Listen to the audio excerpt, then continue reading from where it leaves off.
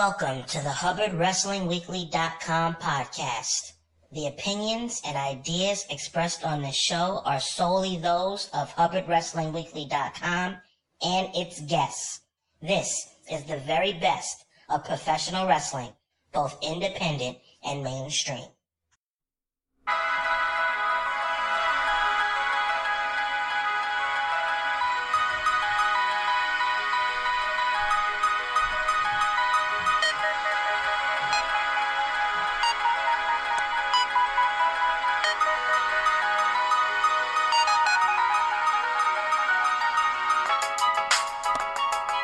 Yes, sir, you already know where you've reached and you already know where you have arrived. This is the number one up-and-coming professional wrestling podcast in the New York City and tri-state area.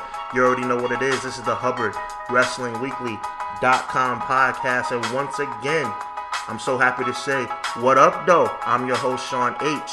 And we have another huge show in store for you tonight with a guest that is nothing short of a legend in the professional wrestling industry. He is a founding member of the Hit Squad. Is the Hit Squad still in existence? Has it broken up? We're going to talk a lot about that because there's been some major problems and a major shakeup between my guest and his longtime tag team partner, Dan Moff. We're going to get into a lot of things, but before we do, we want to remind you, for all your web development needs, make sure you go to HashCrea.com. That's HASSCREA.com. HashCrea.com, because we love tech. Yo, we're so excited to be coming to you right here on the HubbardWrestlingWeekly.com website, as well as now iTunes, Google Play, and Stitcher. So make sure you download us, subscribe, and enjoy this show each and every Thursday night at 8:30 p.m. as well as on demand.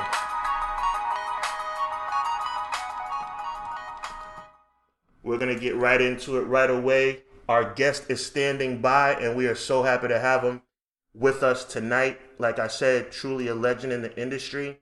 And he has a lot to say. He's going to give us so much insight on the wrestling business, talk about, how he got into the industry, where his love for the industry comes from, and some fallout that he's had with his longtime tag team partner, including some things he's going to talk about in the future. But we're going to introduce him right now. So happy to have him. Yo, it's a blessing. Yo, give it up for our guest. Welcome, Steve Mack. Thank you for having me. How's everything going tonight? Chilling, man. We're really happy to have you. Thanks for taking the time. No problem. Thank you for having me on. I'll never turn down many interview requests, but the fact that you had on my good buddy, Miss Felicia Rose, on, let me know that you were legit. And, it's one of those things. I'm always looking out for everybody that's up and coming. And when I see people that I know doing stuff, it lets me know that it's a good deal. So you got some clout behind you going now. I appreciate it, boss. That's a blessing. Thank you so much. It's definitely a really cool thing to have a man of your clout and your reputation on this show. And I just want to jump right into it, man. I think my listeners, by the way, shout out to my listeners. Appreciate each and every one of y'all. When you have a man like Steve Mack on the show, you want to dive right in and kind of get the background of who he is, where he comes from, and how he got into the industry, and go all the way up to the present day about what he's doing in the ring, current storylines, and things of that nature. So if you could take me back, Steve, and talk about how you kind of fell in love with the industry, how you came to where you are now, and how you became, I'd say, a really big name in the industry in 2018. Well, thank you very much for the compliment. Really, it started when I was around 3 or 4. My grandfather loved pro wrestling. And it carried on throughout the rest of the family. Pretty much everybody in our family loved pro wrestling. A lot of people know that Loki is my cousin, and we lived close to each other, so we were kind of like growing up like brothers, because we saw each other, we went to the same school, pretty much in the same classes, and we were with each other almost every weekend. And, I could clearly remember my uncle, his father, showing us Hulk Hogan and him beating the Iron Sheik, and that just changed everything for us. And from that point on, everything we did was wrestling related, and We watched WCW, we watched WWF, whatever you want to call it. We watched ECW. We used to get all the magazines. Right. Whatever there was, you name it, we had it. And we loved a lot of other things. Like I mean, if you follow me on social media, I'm always plugging my video game love, and he has his love for martial arts, and we had our love for sports. We grew up playing basketball, football, baseball, everything you could play, we played it. And but wrestling was something that was always one of our biggest deals. And as a matter of fact, not too long ago, I posted on my Facebook a clip of Rey Mysterio countering Eddie Guerrero's avalanche powerbomb off the top. Yes, Halloween Havoc, right? Yep.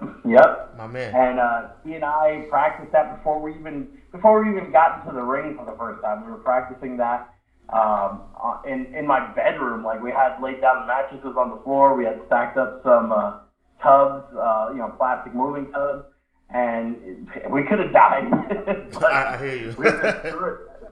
We were practicing it with the Rada and everything, and it was just something that one way or another we were going to be a part of the business. And it ended up because we had a friend, Lowlife Louie and Mace, from the Christopher Street. We all went to high school together. Mace and Louie were doing. I always say it was like a step above backyard wrestling. Right. There was this church in Brooklyn that had a ring that was owned by this guy, Pedro Rodriguez, who used to run Arena Puerto Rico. And back in the 70s, he was like, enhancement talent and ring crew for the WWE, WF in the Garden and stuff like that. And he used to rent out his ring to guys like us who wanted to just be in there, because this was during the time of the Attitude Era. It was 97, 96. Yes. And we all wanted to be Stone Cold, and we all wanted to be The Rock and Bret Hart, and Shawn Michaels, and he was taping this little Access program for Brooklyn and I think it was Brooklyn, Staten Island, and Manhattan Public Access. It was called IWW, Insane World Wrestling, and there's a lot of guys who actually went to Pedro's, guys like SAT, Quiet Storm, Red, us, me, Key, Christopher Street Connection, Buffy and Mace, Louie, Homicide. He was the guy that, was one of the top dogs there. Lathon, Tower of Torture, who was the guy who used to train us. And like a whole bunch of other guys that you would never know that became something on the indie scene or even on TV or international all came from this place. And it was just, we were all hungry, and Louis invited us down, and he just made something out of it, and we were able to be seen by Homicide. And from that point on, once Homicide and Lathon saw us, it was just nonstop going. And eventually we met Bobby Lombardi, and he ran the Long Island Wrestling Federation, LWF. Right. He opened up the Doghouse Wrestling School, and that was it. That was what changed the world, because once we were able to get into the ring 24/7, and we had access to it anytime we wanted, it was just nonstop every day. I told the story before where Homicide and Low-Key would start at midnight, and they'd train until 8 in the morning, just in the ring, grappling and running drills and doing all kinds of crazy stuff. And others would be there from 12 to 8 or 12 to 12, just, doing everything that we could just to get in that ring and do what we loved and learn from it and learn from each other and be better. And, it just, from that point on, it was just, oh, we're going to Japan. Oh, we're going to Puerto Rico. Oh, we're going to Mexico. Oh, we're doing this. Oh, we're doing that. And it was a crazy ride. You know what I mean? Oh, damn. And it's so dope to, as a wrestling fan and now a journalist, to see somebody who's in the business who's been really, I guess, implemented himself in so many different ways. Like you said, so many different parts of the country, outside the country, abroad, where you have practiced your craft. And like you said, Low-Key being your cousin and so many people in your life helping you to perfect your craft and seeing where you are today. It's got to be inspiring to the generation coming behind you. I mean, you're still in your prime, but I'm talking about for those who are just starting out, who want to be successful in this industry, to see the Steve Max of the world doing this thing. It's got to be a good, thing to look up to. Well, there's definitely, it's crazy for me because there's a lot of people over the years who, in one way or another, I helped, I had a hand in their training, or I helped them get over with the crowd, or I had a feud with them, and it, got them to that next level of TV. And not even TV, just international, or, tryouts and stuff like that. And like when you look back at all the guys that I've been in the ring with that have gone through that, you got guys like right now, Tammy Callahan is one of the biggest names in the North America, in the world, period. Absolutely. And he's somebody that right before he got signed, I was in the middle of a feud with. You have Jay Lethal, who one of his very first matches, me and Moff got into it with him, and we had a little bit of a feud. And then going into Ring of Honor, we had with Special K that feud, and he was a part of that. And guys like Charlie Haas and Russ Haas that they used a lot of the footage from our matches to put on their tape so that they could get hired by the WWE. And there's so many people like that you don't even realize sometimes that they're gonna be something, and then next thing you know, boom, they're all over the place. No, it's funny you say that, man, because I definitely did my homework, and I know that you definitely were working with Jay Lethal back in the day, a major star from Impact and Ring of Honor. I mean, that had to be a really cool thing. And like I said, man, like you're talking about, I mean, you're a very humble guy. I could tell. You're talking about how they have gotten over and had success in the business. You've gotten over and had success in the business too. So I guess one hand washes the other. You guys helped each other out. Am I right? Oh yeah, definitely. And the thing about when you look at the four guys that are in the group, it's myself, Low Key, Homicide, and Dan Moff. The one thing that we always strive to be was different and real. And we always said, you don't forget where you come from, because you meet the same people on the way up as you do on the way down. And, I try to help everybody out as much as possible. We all do. And, we always try, if you see us in the locker room, we're always trying to give the younger guys advice, or, a lot of guys will come up and ask for critiques because they know that we're going to be as real and honest with them as possible, because we want the business to be in a better shape, and we want these kids who are in there that are going to come and take our place, we want them to be in a better way. In this business, everyone should be striving to make some money. Right. And, it is professional sports. Whether, you see the sports or the entertainment, you're still putting your body on the line. Oh, and you no still doubt. should be compensated. And when I say compensated, I don't mean, you got a $50 payday because you did some crazy. I'm talking get compensated like the guys used to, like Dusty Rhodes used to, like Ric Flair, like Bruiser Brody, Stan Hansen, all the guys that we looked up to that made hundreds of thousands every year, busting their ass and killing themselves, but they got paid properly. And that's the problem today. There's a lot of kids who don't understand what that means to get properly paid. So we are always trying to show them not just the physical aspect, but the business aspect, so that when they do go to the next level, TV, international, they're not getting treated like chumps. They're getting paid properly what they should be getting paid for putting their body on the line. Absolutely. I mean, I was talking about that during a previous episode. I believe it was with Ivy Roman of the Greatest of All Time stable, and I was talking about how you guys, meaning pro wrestlers, definitely put your bodies on the line. And I was talking about how disrespectful it is for, there's always going to be naysayers that talk about how wrestling is quote unquote fake because it's a storyline based product. I mean, there couldn't be more of a disrespectful thing that could come out of somebody's mouth than to use the word fake, with the sacrifices you guys make every single day of your lives in order to put on a product that you guys put on each and every time you get in that ring. I was explaining to her, and I'll explain to you, that I played baseball on a college level. I wasn't a superstar or anything, but I had to bust my tail just to be a moderately successful college athlete. You know what I'm trying to say? So compare that to what you guys do in the ring every single night. It's unbelievable.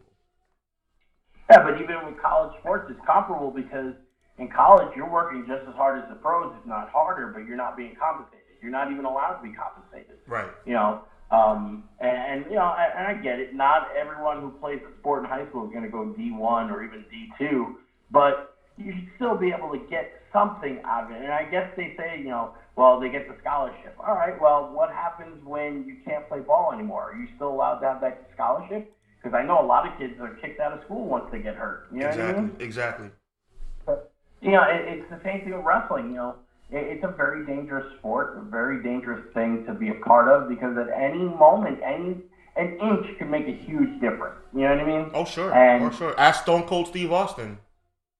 Exactly. Yeah. Exactly. The biggest star in the world, but his career is done over 10 years ago or whatever it was, 20 years ago, because of, a goof, I guess. I can't even say that it was something like, it's hard to talk about because Owen was such a professional. And yes, Owen was one of the greatest of all time. It's just a weird accident. Absolutely. Yeah. But, like with pro wrestling, though, it is predetermined. Yeah, it is, it is worked for entertainment aspects. But at the same time, every time you come off the top rope, you feel it. Every time you hit the ropes, you feel it.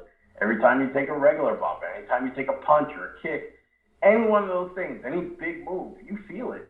And I see a lot of these kids taking bumps on, like, the corner of the apron where it's, like, the hardest part of the ring. And, it's something that eventually your body can only take so many bumps. And what are you going to do when you can't take any more bumps? Absolutely. So Absolutely. I always, when I talk to kids, I want them to make it look as real as possible, obviously, because, it's supposed to be a fight. And sometimes it is a real fight. I know, I've been in them. Yes. You know what I mean? But right. I just, you want them to present something that the people can question, like just like they question when they watch a movie and they see something, a cool ass stunt. Was that real or was that CGI? You want them to do the same thing in pro wrestling. Was that real or did that, how did they fake that? There's no way they could have faked that. You want them questioning. So that way when they question, they're like, hey, my friend, come here. Let me show you this. Was this real or fake? And then next thing you know, the two friends are going to this next show because they want to see more of it, Also, back then, there was no internet. Yeah, there was phone services that you could call and hotlines that you could get info from, but you had to pay. And, now everything is instant media. The second, like Ellsworth. Everyone knew Ellsworth was in the building. Right. And had money in the bank. Showed up on the pay-per-view. Yep. Everyone knew who it was. You know what I mean? It wasn't a surprise. Absolutely. But imagine if they didn't know that it was Ellsworth, and there was the possibility that it could have been CM Punk in Chicago. Oh my God. You know what I mean? Oh my God. Do you imagine? Jeez. But that's the problem with social media is that, instant news, instant reporting, and, there's no element of surprise, so you have to be really clever. That's why I said it on Monday on my Facebook. I was watching the Hardy Boys documentary, and having that I was down in Orlando, and, I didn't go to WrestleMania because that's just not my scene. Like, I used to go to WWE shows back in the days, but, as I got into it, unless I'm hanging out in the locker room or something like that, that's the only way I would be at a WWE event. Watching the Hardy Boys thing when they showed up at WrestleMania 33 was such a great surprise. I had just saw them the night before, and I was just like, man, that's so cool that no one knew about this surprise. And, like, watching the documentary, I still got chills, even though I already knew, they hyped it up on the doc where it was going and stuff like that. But, like, the night of WrestleMania, like, it was just like, I almost woke everybody up in the house, and I was like, yes! You know what I mean? It was so awesome. It was so awesome, Steve. Yes. Yeah. I couldn't agree more. You need more stuff like that in wrestling. No doubt, man. It's funny you brought that up because I was just about to ask you to dig into that a little bit deeper. The social media era that we're in right now, you kind of touched on it on your own, right? Obviously, you kind of reading my mind on that question, but I want you to dig a little deeper and talk about how you feel like the social media era has maybe hindered or help the industry. I know how you just explained it pretty much, but if you could dig a little deeper, because that was kind of on my rundown of things to talk about, because we're going to dig in a little bit later about, how you kind of turned your back on your longtime friend and longtime partner. And, we want to talk about how social media may have hindered that, even though it was super awesome, but like maybe social media can mess up moments like what happened back in the month of April. If you could touch on that for a little bit. Yeah, well, I mean, obviously, with people, because back in the days, I remember being at an ECW show where Sandman came back from WCW, and it was a surprise, but I knew when I got to the building that he was already there. You know what I mean? And, like, people were being called, and, oh, my God, Hack is back. And, like, So it's been around before the internet blew up, like, stuff like this. But, it was just, you really had to know the access points of how to get in. Now anyone can get in, anyone can find out anything because every site, every page, every social media outlet reports it before it even happens. So it's just like, oh man. But there are ways to work around it. Mm-hmm, mm-hmm. If you're smart and intelligent, it really, you can work around not seeing any of this stuff. But as far as like wrestlers using social media to get themselves over, it's a great forum to help that. I mean, when me, Moss, Key, and Homicide were blowing up, we didn't have YouTube, we didn't have Facebook, we didn't even have MySpace. Okay. You know what I mean? Like you had the AOL Grandstand message board. And oh yes. Then, oh yes. Like, you could look at you could look at too much on there. You know what I mean? Right. So right. We came up where you had to make a name for yourself some way or another, and the only way you did it was to provide good quality, entertainment, put on a really great show, and that's what we strive. That's why for us, like with like, all right, so like Ring of Honor was started because Feinstein was seeing guys like us after ECW closed. He was seeing guys like us at JP and Frank Goodman's USA Pro and Absolutely. Zach Savage ICW. Absolutely. And he saw all the stuff, so he picked the guys. I mean, we were the first guys that he contacted. Us, Key, SAT, Homicide, Red. We were the first guys that he contacted for his company. And, it was like, it sounds kind of like a braggadocious, the reason why that company was started is because of the stuff that we were doing. We changed the business.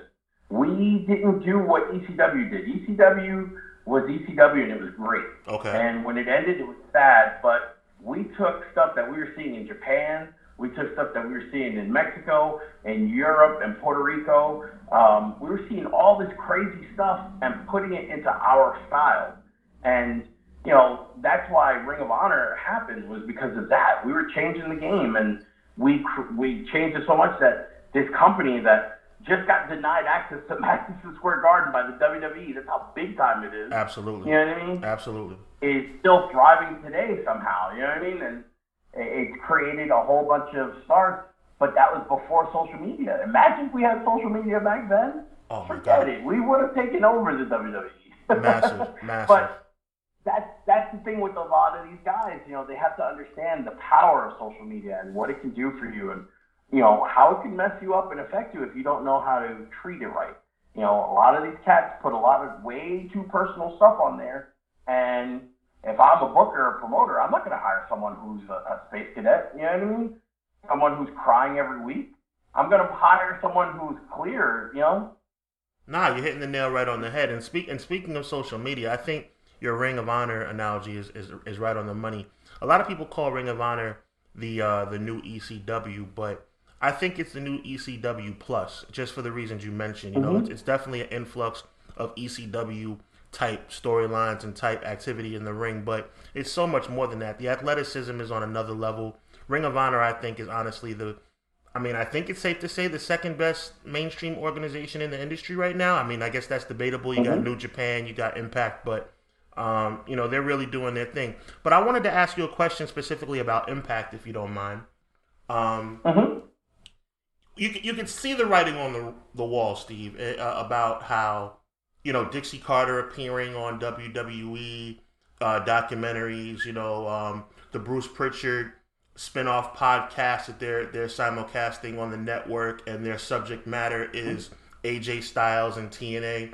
It looks like there might be something in the works. Obviously, I'm not behind the scenes when it comes to knowing anything. This is merely and strictly speculation, but it looks like Impact, or an acquisition of Impact talent, or acquisition of Impact videos, or whatever the case may be. It seems like Vince and the powers that be over there are up to something. What do you feel about an Invasion 2.0? I don't think WWE knocked it out of the park back in 2001 with the WCW, ECW Invasion. If they had a chance to do it again, how do you think it would play out this time with Impact? Well, speaking as honest as I possibly can, and not trying to offend anyone. Right. I don't see an invasion with Impact being something that would be highly anticipated or would be something that would draw really well, simply for the fact that when you look at WCW and the history of WCW, WCW was always looked at as the number 2 company until the point where, for 89 weeks or whatever it was, they beat Right. WWE rating. Right. So that's why with WCW there was such a huge expectation, because these guys obviously had the talent to take over the WWE and draw people away from the WWE at the time. But WWE was in a place where, rather than enhance and make the product better, they wanted to just rub it in their face that they got beat and bought out. You know Right, what I mean? exactly, So, exactly. But with Impact, they've never beaten anything WWE in any ratings. I have a lot of friends in Impact. I have, a lot of knowledge. I almost worked for them last year. Oh, wow. Awesome. Well, yeah, and like, it just, when you look at it, they are, at one point, maybe when, like, around the 2000, like when Kurt Angle came in, like 2006. Yes. When him and Joe were doing things, maybe around that time they could have made something out of it. But at this point right now, if you asked me to name the top 5 things outside of LAX, I wouldn't be able to tell you anything that's going on in Impact, because so much has changed just in this year alone. And it's a sad fact when I've watched more Impact Wrestling on the WWE Network than I have on regular Impact programming. That's a very good point. Wow. Yes. So, it wouldn't be something of high value. I would love to see my friends and some of the really good talent that I don't know get a shot at the big time. Unfortunately, if they were to take over, I don't really see it happening. There's only a couple of guys. There's a couple of guys that I know that they're definitely interested in, but outside of that, I can't really see them doing much, because a lot of the guys that end up in Impact are guys that the WWE turned down at some point. Right. First of all, you hit the nail right on the head. Second of all, back in 2010, when Hogan came in and, Bischoff was there and they tried to revamp the NWO, they couldn't call it the NWO. They were the Band, which was, oh my God, that was terrible. But, seeing the familiar faces was really dope. But it didn't work out, as you mentioned. I mean, you can't bring back the Nasty Boys in 2010 and expect to be successful, especially when that big segment when Hogan and Bischoff came out with all the former members of the NWO on the WWE. It was a Bret Hart, Shawn Michaels reunion. So I mean, my God, how can you compete with that? You know what I mean? Yeah, it's not even close. But the one thing with TNA that they had at the time was when they started the Aces and Eights.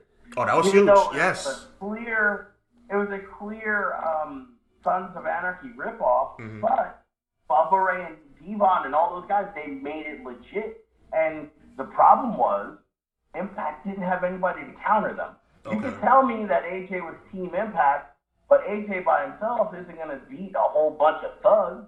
You know what I mean? That's true. And then you have the problem that happened with the NWO, too many members. If you limit it to 5 or 6, not a problem, but then it grows, and then people are like, ugh, I don't really care, because no one on the other there's no way you can tell me anyone on the other team is going to beat all these guys. You know what I mean? So it became impossible to imagine, you're right. Reality, and how can that be real when, the guy who is opposing them, it's one guy. Sting was the only guy you felt like could take on 20 guys and actually get it done back in the 90s, the 97, 96 against the NWO. Of course. Yep. And why, though? Because he was using guerrilla tactics where he would come out of nowhere and attack one, attack the other, use the baseball bat. And it was something different from Sting. He was credible. He was someone that you could believe could beat most of these guys outside of maybe the Big Show. You know what I mean? Like, right. He could everybody up and get away with it. But AJ Styles, I love AJ. He's one of my favorite people in the business. He's someone that I'm very proud of. I just saw he was on the cover of WWE video game for 2K19. Which is something that I know was a huge goal for him. And I'm very proud. He's a mad, humble dude, really cool, awesome guy. AJ is 5'8" at his highest. And who's he really beating? You know what I'm saying? He might get the first 2 or 3 guys if he's on the other team. You know what I mean? But right. After that, how many is it going to take before he finally comes down and collapses? You know what I mean? No, I couldn't agree more. I think you're hitting the nail right on the head. But listen, Steve, I can't let this interview start and stop without addressing the elephant in the room, and we're gonna take it where the fans want to take it. Every show I've done so far, I have kind of like a Twitter Q&A. I'm gonna do it a little different with you, Steve, because everybody's been asking me the same question, and there's just no doubt that if I went anywhere else, my listeners would get mad at me for not asking what is, like I said, the true elephant in the room. You and Dan Moff. I mean, you guys, thick as thieves, you guys go back years. World renowned, all over the country. You guys have been doing it for a long time. Side by side, back to back, shoulder to shoulder, whatever you want to call it. Back in the month of April, at It Was All a Dream, NYC. Shout out to NYC Pro Wrestling. Make sure you check them out. HubbardWrestlingWeekly.com will be there on August 10th. Back in the month of April, I'll let you describe it because I think I wouldn't do it as good of justice as you would. That's why I wanted you on the show. I want you to talk about it, man. What were you thinking, man? I mean, the fans were stunned. I'm still stunned.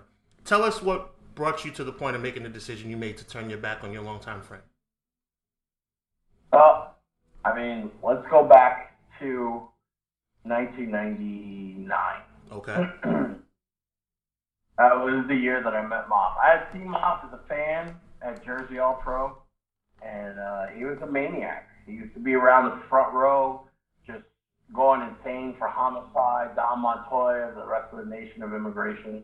And, he stood out. And, at this time, I was already traveling around the country. Me and Key were feuding with each other, Michigan, Pennsylvania, Massachusetts, all over the place. And, trying to build up a little name for ourselves. And Moff shows up to train one day at the Jersey All Pro Wrestling School. Okay. And Frank and Homicide right away. They're like, oh, we got to put you with Steve. And it was one of those things. I didn't want to do it. I've said that before. It's not a surprise. It's not a secret. He said it. He's known about it.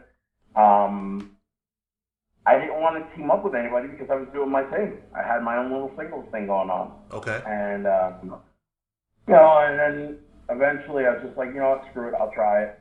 And I had to show him the ropes and take him around and meet all the contacts that I had, get booked in places where I was working. And it wasn't babysitting because he's an older guy, but at the same time, I had to stop and reset.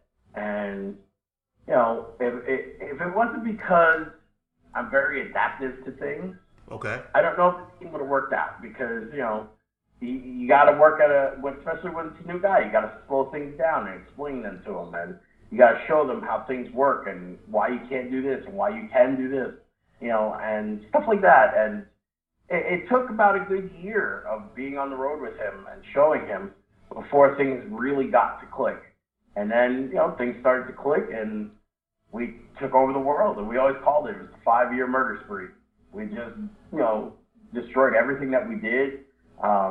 We showed the world, that you don't have to look like an MMA guy to be a giant to be a superstar in this business. Absolutely not. I agree.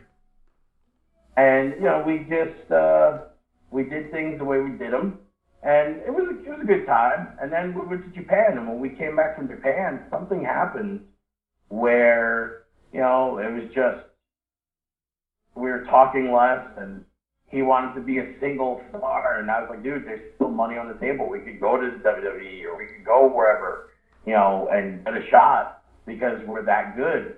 And I had gotten injured, and he just wanted to do the singles thing. He had people in his ear who really didn't like me, but they loved him because he was a yes man. Okay. And, he really wanted to be on their good side so that he could have his little run. And, fast forward to about 6 years ago, not even 6 years, maybe about 4 years ago, 2014. Okay. We had teamed up a couple of times here and there, but we were still doing our singles thing. And you could tell he was a little hesitant to do things. Okay. And we started teaming up for Beyond Wrestling. And when we teamed up for Beyond Wrestling, that's when things got hot for us again. And, you know, even with Beyond Wrestling, he's admitted it. He was afraid to go there because there's the guys who are a lot hungrier, a lot more, you know, athletic than us. But no matter what, they didn't have our brains. They didn't have our expertise. They didn't have our physicality. Things were going great. And then, you know, things started to go off the rails a little and beyond. And we ended up getting fired from there because Moff, and I had some disputes. I'm not going to act like it was all him. Okay. I had some disputes with Beyond Wrestling. And then Moff really got vocal and called out Beyond Wrestling on social media. And this is what I was saying before, social media is the son of a bitch, you know? Right. But he had said some things, and we ended up, Beyond Wrestling said, we're not going to use you guys anymore. And it was something that hadn't talked to me, and, you know, he, you know, said stuff where I would have been on board. I would have been on board because he was my tag team partner. But he did things on his own, and we both lost out because he spoke out. You know what I mean? And instead of consulting with me, he just went off on his own, did business for himself. And then we're supposed to start wrestling a couple other places, and I'm noticing that they're making the initial call, hey, we want to use the Hit Squad. And the next thing I know, I'm always seeing Moss being booked. Okay. And I'm like, what's going on? Oh, boy. So, you know, I'm not going to go into the whole details because I've been saying it for a long time. Right. If you want to get my response, you're going to have to pay, and the only way you do that is that now you create. No doubt. But, no doubt. You know, there was a lot of things behind the scenes, and you might think I'm the bad guy, but I'm not really the bad guy. I'm just someone who's retaliating. No matter what, just know this. When it comes to Moff, everything had been boiling for a long time. And they say that with tag team partners a lot. You know, they eventually they work so much together that they hate each other. Right. And, you know, hate might be a strong word, but you know what? It might be the right word for this situation because of all the stuff that I've gone through, all the stuff that he's put me through, and when you look at all the stuff that I've done, it's very unbalanced. I've never done anything to try to cost him a booking. I've never done anything to try to cost him money, but he's done it the other way around. So, you know, like I said, I'm not going to go into details because if I'm going to go full story, I want to get paid. What happened to Moff in April had been coming for a long, long time, and it just so happened that the first Now You Create show, we were the main event. Yes. We took on LAX. We had a killer match. We had a great match, right? Like we always do with Mike and Angel because they're great. Yes. They are in TNA, Impact, or whatever because of the stuff they did with us. You know what I mean? But we always have killer matches with them. How, after a killer match with guys that we killed it, knocked it out the park with, how is it the next show I'm not even on the show, but Moff is in the main event? That's a good point. I mean, that's a really good question, Steve, and I'm not even going to knock you for that. I think you're making a strong point. I think each and every one of us, myself as a reporter, the fans, can understand what it's like to have a friend, be in a relationship, be in a partnership where, hey, one of the parties just feel like that partnership is over and it should be over with and done. And you decided you wanted to end it not only as a partnership, but you wanted to end it physically. You wanted to take matters into your own hands and leave a message. Back in April, at It Was All a Dream NYC, you wanted to make it clear that this was over. This tag team is finished, and you wanted nothing more to do with Dan Moff for the reasons that you just explained to myself and my listeners. I totally understand where you're coming from, and like I said, I think Dan Moff would even be able to understand where you're coming from had the role been reversed. But the issue is this, Steve. And I want to give you an example to help illustrate my point. 1988, long before my time, long before your time, but as I've said earlier, you're a student of the game. I'm a historian and student of the game, so I understand the history of this industry. And part of the history of this industry is a team called Strikeforce, former World Wrestling Entertainment Tag Team Champions. They formed the team in '87, won the Tag Team Championship in WWE from the Hart Foundation, Bret Hart and Jim Neidhart in 1987. Ended up losing those titles after defending them for a few months against Demolition at WrestleMania 4. And not long after that, Rick Martel who was teaming with Tito Santana, the Strike Force, Rick Martel went down with an injury and was gone for several months. And the significance of this is that Tito Santana went on and thrived as a singles wrestler, and then eventually Rick Martel returned and they reformed the tag team at WrestleMania 5 to face the Brainbusters. Now, during the course of that match, Steve, and I want all of our listeners to listen to this to give y'all a little bit of a history lesson. During the course of this match, Rick Martel decided he no longer wanted to team with Santana after receiving an inadvertent flying forearm.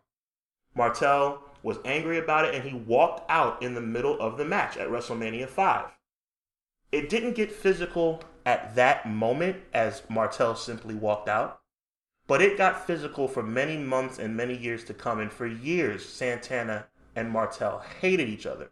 Former World Tag Team Champions hated each other and fought in every arena all over the country because Martel turned his back on Santana. The point I'm trying to drive home and the question that I'm going to lead up to, Steve, is this. In April at It Was All a Dream NYC, you decided to end the tag team, the historic Hit Squad tag team with you and Dan Moff, by attacking Dan Moff and beating that man down. Let's call a spade a spade. With all due respect to Dan Moff, you beat him down in a major way. You made your point. You made your point. The team was over. As soon as you laid hands on that man, the team was over. The team was done. You made your point. You could have walked out. You could have left it where it was and it would have been over. Hey, maybe Dan Moff would have wanted revenge. Maybe not. Who knows? But then June 3rd comes around. Dan Moff is in a different match. As you explained, he was in the main event at NYC Get Rich or Die Trying. And you jump the railing. Actually, I was standing right there, by the way, reporting on the event. You ran right back by me, jumped the railing, and beat him down again.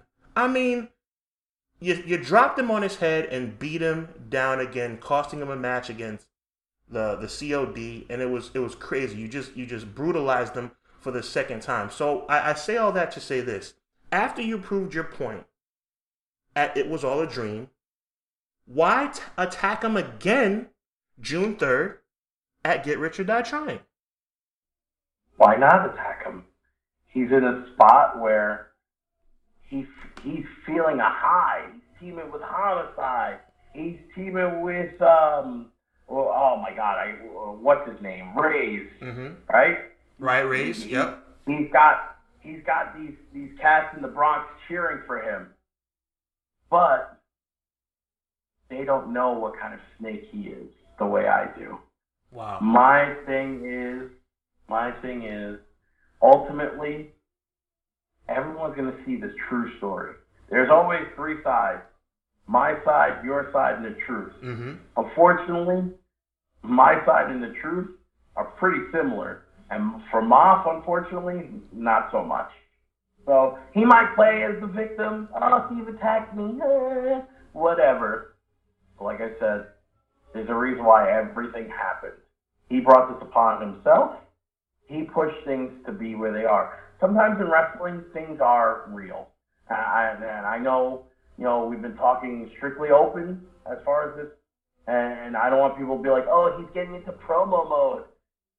Fact is, there have been times in wrestling where people who really hate each other really end up working each other because that beef, that blood, that bad blood that boils, people feel that, they see that, and they become invested in it. This is something where they asked me. I didn't want to work with him because I already had a bad taste in my mouth. I didn't want to do anything with him because I don't want to make him more famous than what I've already made him. But at the same time, the more I thought about it, I'm like, you know what? I'll tear him down. Okay. I'll bring him down, and I'll expose him. And then, at the end, because listen, my run is coming to an end soon. Mm-hmm. It's not going to last long. Nobody's on this planet forever. Right. So, before I'm done in the ring, my goal of exposing Moff for the snake that he really is going to be done and it's going to be completed. And This is just the early stage. I promise you, this is just the early stages of what's going on with me and Moss. And then just understand, very smart guy. And you can see that just by talking to me. You see I'm not an idiot. Not at all. Not at all. But everything that's going on is leading to something, and it will take place at Natty Creek. And I promise that we're not going to spill it out anywhere else. If I wanted to, I could have gotten him at Warriors of Wrestling because we were both in the building at the same time. Right. If I wanted to knock him out there. There's been other places that we've been at the same time, and I could have knocked him out there. But I'm not going to. I could be a professional. I can be, someone who knows how to handle themselves in front of people.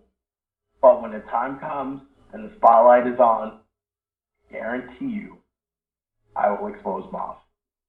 I gotta tell you, as we've had this tremendous interview, which is about to come to a close, and I want to thank you for your time. Your voice and your mannerism on this interview has changed, and I gotta tell you, the intensity from us talking and kind of talking reminiscent about how you got into the business and your love for the business, and when the subject matter went to Dan Moff, I gotta tell you, slowly but surely, your voice and your whole aura has changed. I mean, there is clearly a personal issue, and all I can say is that HubbardWrestlingWeekly.com will be there on August 10th, 2018 for Now You Create. Shout out to El Rey All Day and the entire team over there. This is going to be epic. We don't know if it's going to be a match. We don't know what the situation is going to be, but I do know this. I know that Steve Mack will be in the building, and if Dan Moff is also in the building, anything and everything is liable to happen. So, wow. I mean, is there anything else you'd like to add? If he's there, I can tell you this. If he's there, I've been saying this, and if you gotta bleep this, then you bleep it, but this is just, it's a real thing between us. Right. And if he's there, I've been saying it, he ain't gonna do shit.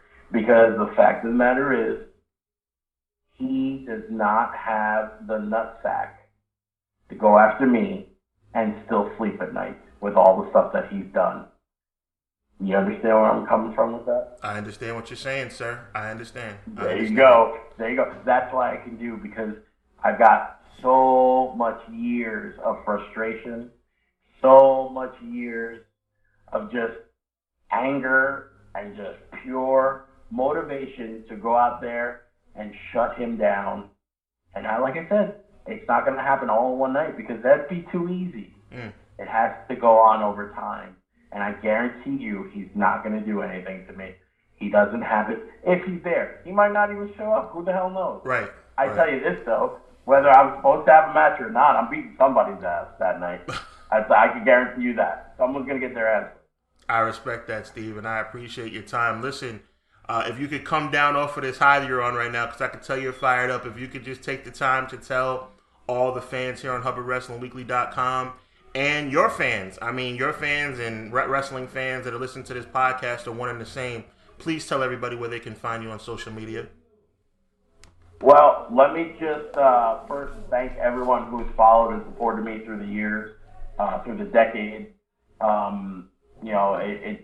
It hasn't been an easy road, but a lot of the time, especially like in places like Beyond, where we went toe-to-toe with War Machine, and we went toe-to-toe with Gargano and Ciampa, and Death by Elbow, and LAX, EYFBO, and Ticket to the Jaka, and other places, Jersey All Pro, and all the places that I've wrestled, Ring of Honor, and you fans have always been there and supported me. You supported my friends, and even though I hate Moff, you supported me and Moff when we were the Hit Squad, and we were killing it. And I respect you, and I thank you all for buying a ticket and coming down and showing us love. Even if you booed us, that motivated us to do better and make you hate us more. But, you can always find me at Steve Mack, STEVEMACK, DHS, stands for the Hit Squad. And I've had people ask me, how come you still have DHS? Didn't you break the team up? Yeah, I broke the team up, but the Hit Squad is mine. It doesn't go with him. He could have other partners and call himself the Squad, whatever. But everybody that I team up with has always come out of it looking like legitimate superstars. Guys like Havoc from The Solution, Low Life Louie, and now you got Kyle the Beast, who is one of the most amazing talents anywhere. And the guy's tearing it up and might be getting some TV time soon, which I'm hoping. But, I always to make the best out of what I'm given. And every partner that I have always blows up. So I can keep the Hit Squad because I helped to make that. I earned that. It's mine. I've always kept it alive. I've always shown everyone the respect that the Hit Squad should get whenever you hear it. And, with him, not so much. But you can follow me on Instagram, Twitter, and Facebook. Like I said, just look up Steve Mack DHS. And I'm pretty sure you'll find my pretty face. Yo, that's what's up. Yo, you heard it here first on the HubbardWrestlingWeekly.com podcast. Yo, we're so blessed and honored to have had such a major superstar of the industry on this podcast, man. Listen, I don't know if Dan Moff is listening, but, I'll tag him so you can hear it.